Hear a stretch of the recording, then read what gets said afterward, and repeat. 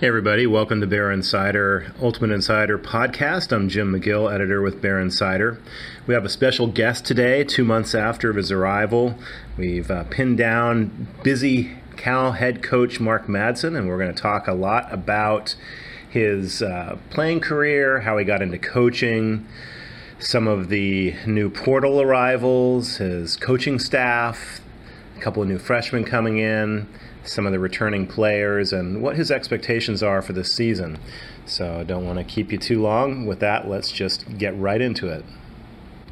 Mark, welcome to Cal. Your arrival was obviously something that Cal fans greeted with a lot of anticipation, and there's just a lot of excitement around the program right now. So welcome here. Yeah, thanks, Jim. Great to be here. Really excited about it, and we've kind of put our heads down and we've run really hard for the first 2 months, and we've done some good recruiting, still more work to do.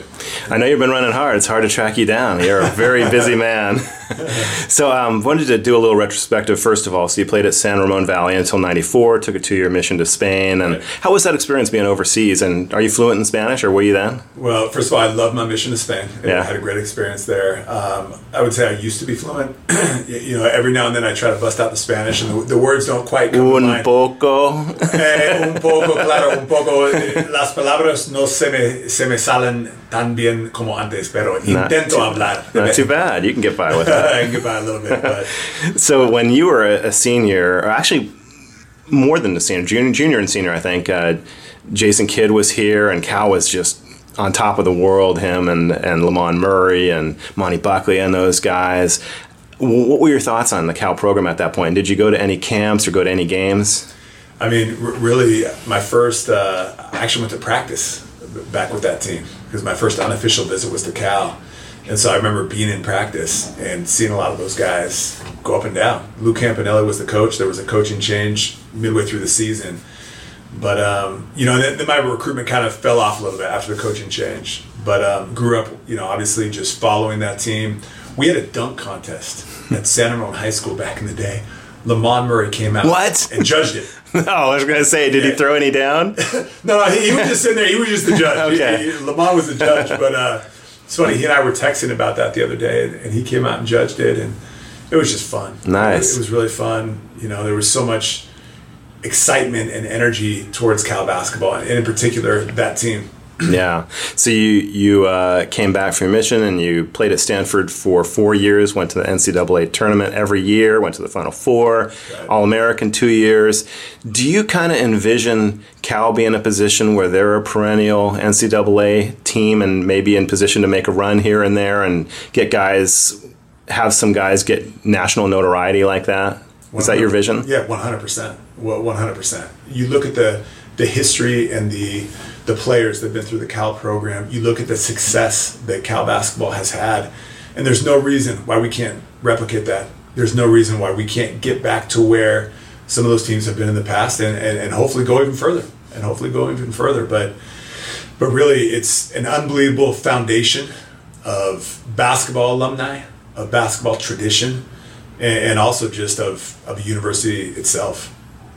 So you ended up being drafted by the Lakers, playing there 3 years, and then playing 6 years with the T-Wolves. A lot of great stories around you and your interactions with Shaq and trying to go up hard against him in practice, which probably was almost impossible because he's so massive. Right. And Kobe's work ethic and how that rubbed off on you. What did you take away from that time in L.A.?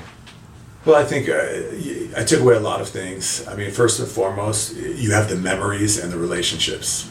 And obviously, Kobe passed, and so that's, that was a time of great reflection. I was emotional off and on during that week in particular after Kobe died. I remember when he did die, I was reaching out to former teammates where we all played together, just checking on each other, and it was a sad, emotional time. I was getting ready to fly out to the memorial at Staples Center. My flight was Monday morning at 6 a.m. It was the middle of our season, actually. I think it was my first year. It was my first year at Utah Valley, and my wife was pregnant with our second child, and I said, just please tell me the baby's not coming tonight or tomorrow. She said, there's no way. So I went to sleep, getting ready to leave on the 6 a.m. flight, and that was the night that she gave birth to Roy, And so obviously I stayed, and I missed the commemorative event to celebrate Kobe's life. But it's strange. Hannah pointed out to me that Roy was born on 2/24 and on 2/24, and then that was the same day that obviously very meaningful day for in Kobe's life, meaningful numbers. I've only had one other experience like that where things kind of came together in a strange way like that, basketball wise, but it has meaning to me. Yeah. And then you played with the T-Wolves, and there was one story that Cal fans loved about how, you were signed up to, your name was on a camp, and, you're like, well, when do I show up? And they're like, well, you just come like Wednesday, come for an hour, sign some autographs, and you're good. And you're like, no, my name's on this. I'm here every day. Yeah. Was that really gratifying to see the kids' reaction and the parents' reaction? Because they're probably not used to that. Doing camps in Minnesota was a lot of fun. I mean, number one, we were winning early on. We had some great teams at the Timberwolves. I'll go back in time a little bit to the Lakers, and I was sitting with Robert Ory, and Robert said to me, he said, if you ever do a camp, if you ever do a kids camp, don't be the guy that just shows up for 10 minutes to speak to the kids. Good advice. Yeah, I mean, he said, if your name's on the camp, you're there every day. And so I took the advice. The first year we had 40 or 50 kids. The second year we had 180 kids. No coincidence, I'm sure. Well, it went well, and you get signed shoes from NBA players. You give it out as prizes. But I remember our camp director came up to me and he said, "Hey, I just got a death threat because a parent came with a child, and I said we were out of space." And he threatened to kill him. Oh, no. Wow. and so, bad the death threat happened. It was good because it meant the camp was meaningful to the community. Very popular, obviously. They mean business. Yeah. So you went right from there into coaching in the D-League with the Utah affiliate, and then you got to be head coach with the D-League for Lakers, right? Yeah. Okay. Well, I was hired as the head coach for the Lakers D-League team, and then before we could actually run the draft. Oh, you didn't actually do it? Yeah, well, they moved me up to the Lakers. Yeah. Yeah. Okay. So you spent a year there on the staff, and then you became a bench coach. Yes. What was that experience like for you transitioning into being a bench coach for your former team in the NBA and the show? It was amazing because to be able to, first of all, to be back with the Lakers was incredible. To be able to have played with Kobe early in his career, and then now to go back and to coach Kobe was just an experience that I'll hold on to. I mean, when I was teammates with Kobe, it was there were times when he got after me. There were times when I played well when he was celebrating with me. As a coach, we sat on the plane a few times just talking X's and O's and going back in time to the different NBA finals and the adjustments that Phil made and the insight that Kobe had along with that. So just some great times there. Yeah. And then you got to your head coaching position at Utah Valley. What was the transition like running your own program? It was great. I'd always wanted to be a head coach. Came into Utah Valley, the hiring process was at the time when it was, and so when I got there, several of the top players had already transferred, had already either left or they were in the process of leaving to transfer. And then, building a program up after having a little bit of an exodus of players was just a really great experience. It taught me a lot, building a staff and then improving every year. You really were able to put your stamp on it, bringing your own guys in, just like you're going to be able to do here. Yeah, exactly. And learning the transfer portal. That's one of the biggest things that was different from when I was an assistant coach at Stanford to now is just the prominence of the transfer portal. Yeah. Well, you have been asked plenty about the angle about going to your rivals to coach, but Monty did the same thing. Yeah. Coached at both with success. Jared Haas is a former Cal player, so I think you get a get out of jail free card. I mean, the trail's been blazed both directions. So yeah, no, I mean there's a lot of crossover both ways. There's a lot of crossover both ways. I mean, I think what's kind of interesting is, I mean, I grew up 20 minutes from here, but I didn't really show this at the press conference, but my brother-in-law, he got his PhD from Cal. Oh, nice. So my sister was here for a while. I grew up going to the Lawrence Hall of Science week-long summer camps. I'm pretty sure those are affiliated with Cal. Yeah. So there was definitely some, and a lot of cool connections with Cal, and it's really great to be here. Go Bears! So it's clear that things have drastically changed in the last few months. We went from a situation where the program was essentially at rock bottom to one where there's a lot of hope right now. Yeah. And it feels like to the fans that it was necessary to hit rock bottom to really get full buy-in from the athletic department, the administration, fans, donors, everybody, because incremental change from 3 and 28 or 29 was not going to cut it. I don't think there was really an appetite for fans to see a slow build to 7 wins, to 8 wins, to 10 wins.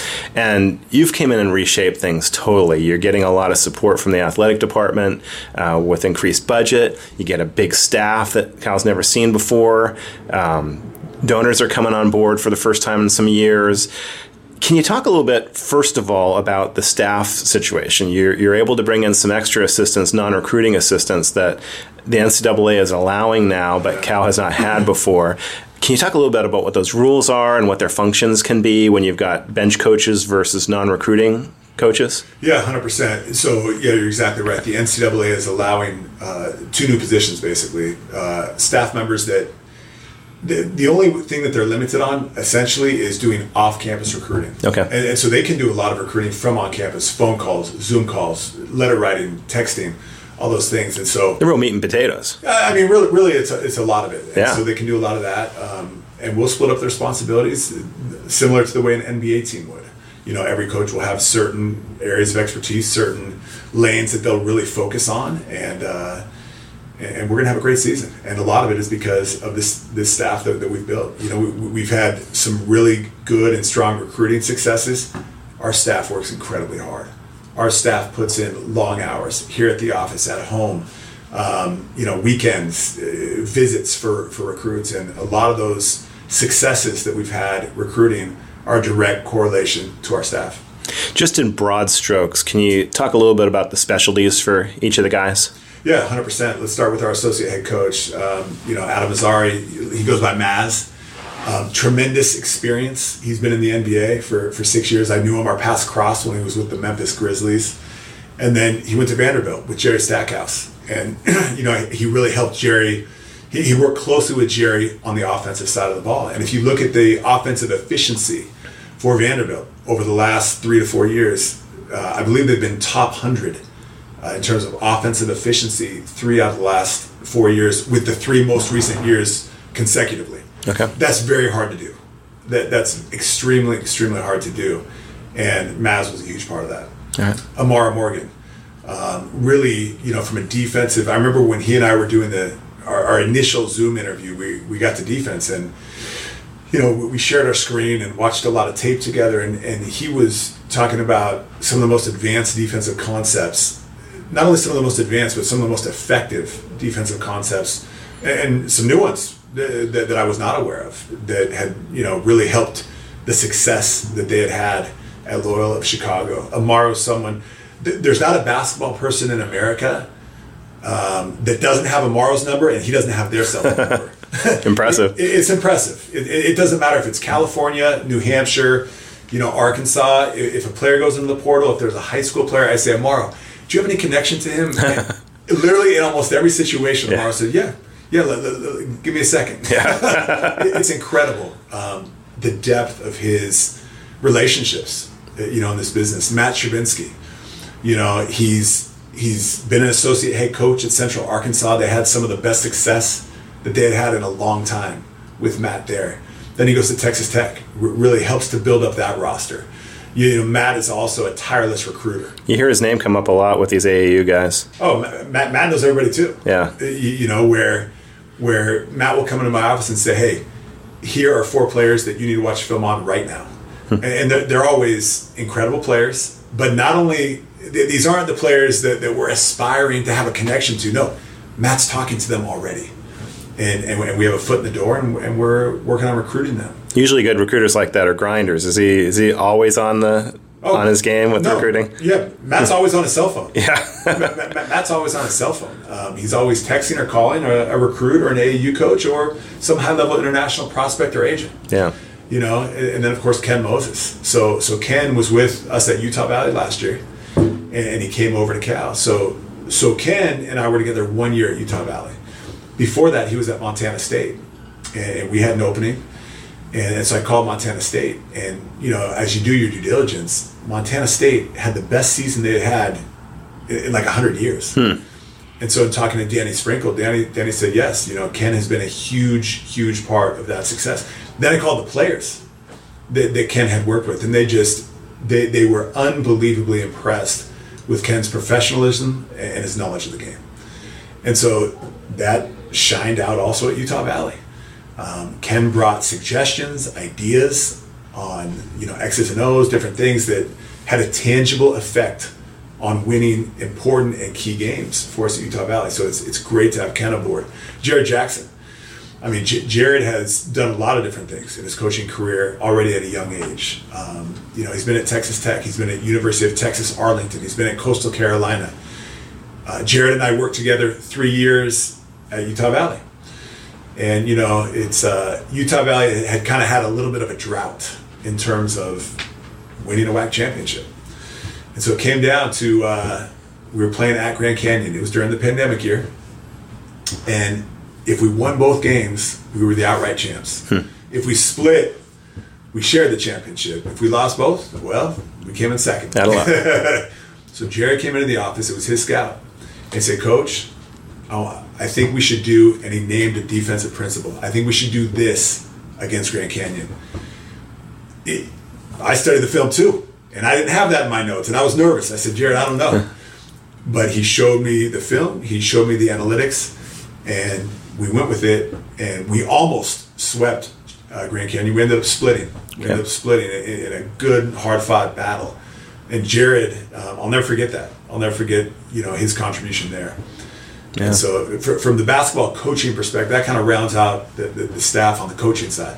Now on the player side, obviously this is going to be a very new roster, 5 returning players and then a bunch of guys coming in through the portal. I think there's 5 locked in right now. Can you talk a little bit about that group? Fardaz, Jalen, Keontae, and Mike? Yeah. Let's start with Mike Meadows. Mike's a guy who has the potential to be an explosive scorer when needed. He had close to a 40-point game last year in the WCC against Santa Clara. He's a great mid-range shooter. He's a really, really strong three-point shooter. He can run a team. He can run a team from the point guard or from the combo guard position. And he's just a great locker room leader. When you speak with him, you can just feel the leadership. You can just feel it. And in addition, I know a lot of people that know him well, so we're really excited about Mike. Let's talk about Keontae Kennedy. Keontae is so Memphis is coming off a strong year. Keontae was a huge part of that. When Keontae had an injury late in the year, and that hurt Memphis when he went down. Keontae, oftentimes at Memphis, would guard the other team's best player. He's a guy who can chase shooters. You can throw him onto a point guard. You can throw him onto a bigger player. He gets steals. The fan base is going to see Keontae get deflections in passing lanes, go down and dunk on somebody. He led the AAC in three-point percentage last year. Nice. About 43%. And so Keontae's just a really, really well-rounded player who can do a lot of different things. Let's talk about Fardaz Amack. I had him at Utah Valley for 3 years. Fardaz is a true professional. Fardaz, a lot of times big guys, they're not as concerned about their body because they're down there banging, a couple extra pounds here. That's not Fardaz. No. Fardaz is meticulous about every part of his game. We had a good win against BYU at home 2.5 years ago. It was an overtime game. Fardaz played 44 minutes out of 45 minutes. You don't see big men do that very often, right? Well, what big guy can do that? Yeah. And he wasn't just out there playing. No, he was playing at a high level. Fardaz redshirted with us at Utah Valley for a year. Then he played. And after that second year, he said to me, Coach, will you let me shoot threes next year? And I said, Dawes, you've made them in practice. If you put the work in, if you shoot a great percentage, absolutely, you can shoot threes next year. Well, he led our team in three-point shooting percentage that year. On about 45 attempts, I think he shot about 43%. Wow. And so it wasn't as high last year. He was playing hurt at Texas Tech, but Fardaws can shoot the three. What he can do in his sleep, Fardaws can roll out of bed in the morning, and he can just suck in defensive rebounds, like bees would go for honey. I mean, that's Fardaws, and he's got a strong post game. He's a good passer. He does a lot of things. Jalen Tyson. Jalen's a guy who has great size. He has a playmaking ability. He can shoot the three. You look at his efficiency last year in the Big 12. His efficiency, Jalen Tyson's efficiency in one of the best conferences in America, was off the charts.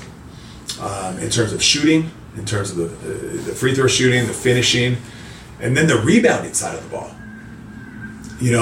At one point in conference play, Jalen Tyson as a wing, as a guard, as a wing, was in the top 5 or 6 in defensive rebounding. You don't see that in the conference. Yeah. And so here you have a guy who can put the ball down on the deck. He can dunk on you. He can rebound the ball. He has the capability to make 6 threes in a game.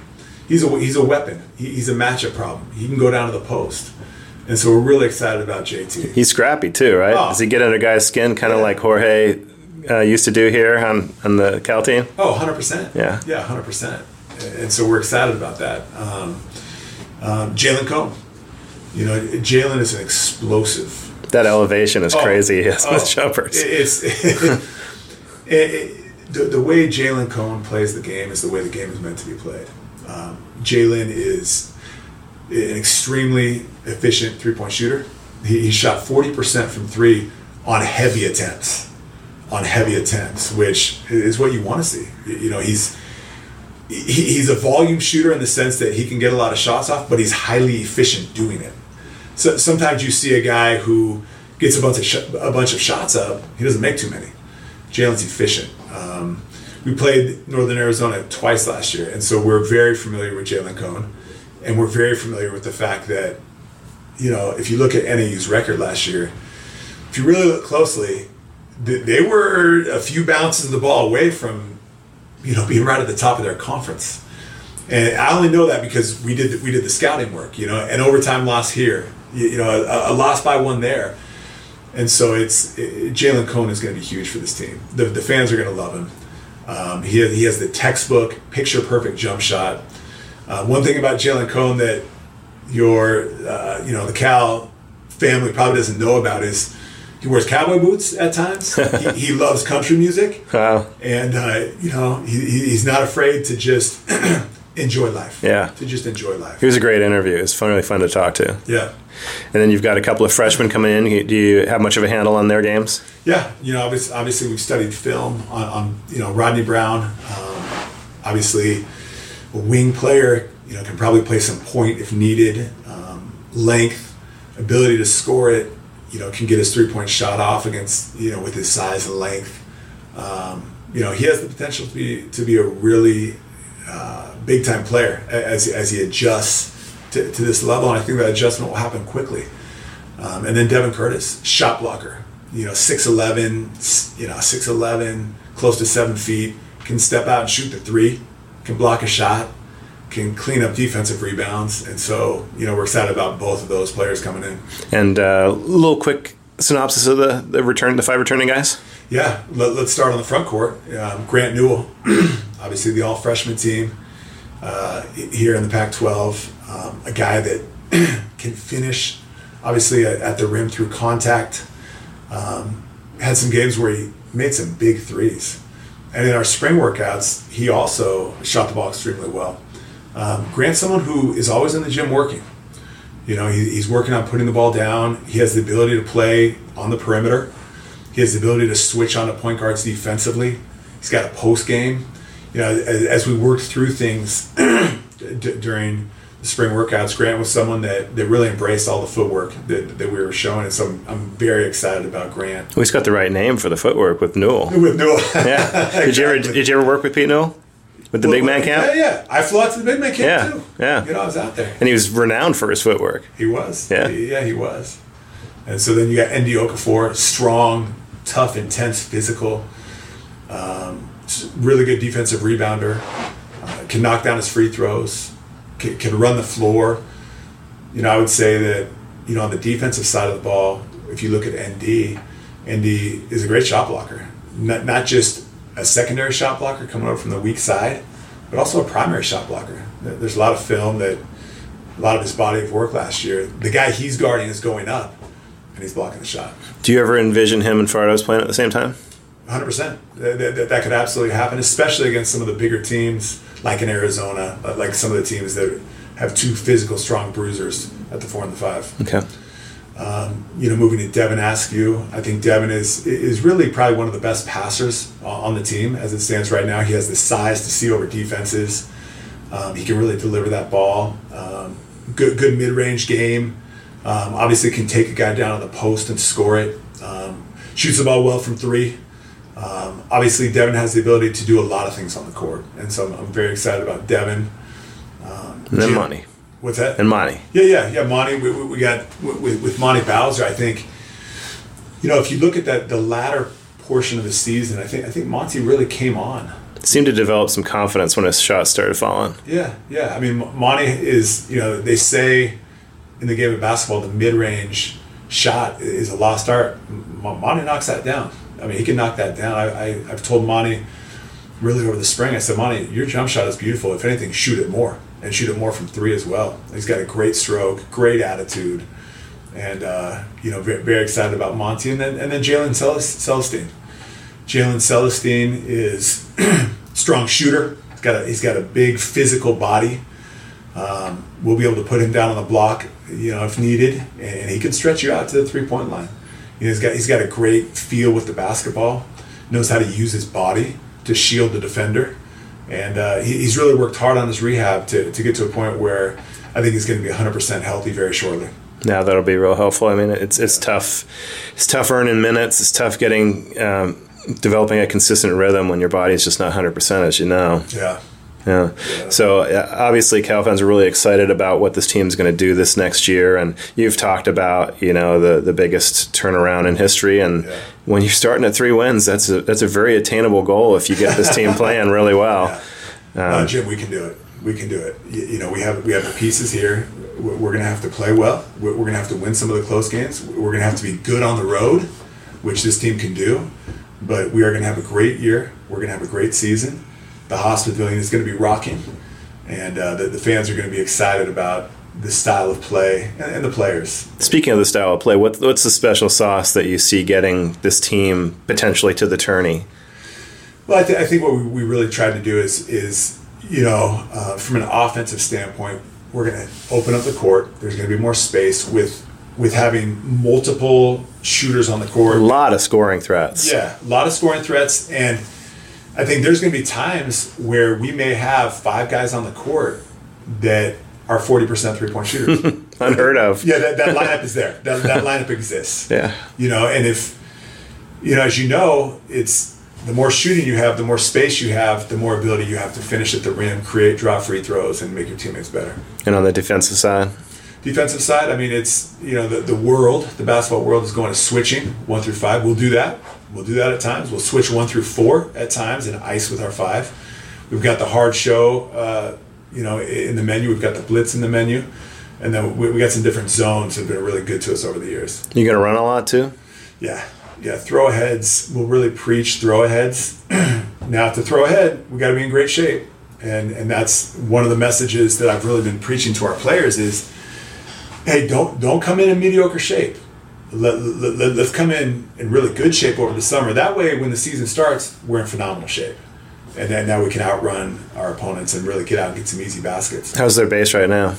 The base is good. I mean, look, I don't know yet with all of them because right now they kind of have a month off. Yeah. With the NCAA, they're pretty restrictive in terms of when and how much we can work with the players. So the off time that the players have is right now. We will start at practice June 12th. Okay. Great. Well, appreciate you taking the time out of your busy schedule. You guys are nonstop and looking forward to getting back in the court in November. Yeah, well, Jim, thanks for coming out. Really appreciate you. Appreciate Bear Insider and just the the interest that all the fans have in the program. And, appreciate everything. And we've got to wrap up with another Go Bears. Go Bears.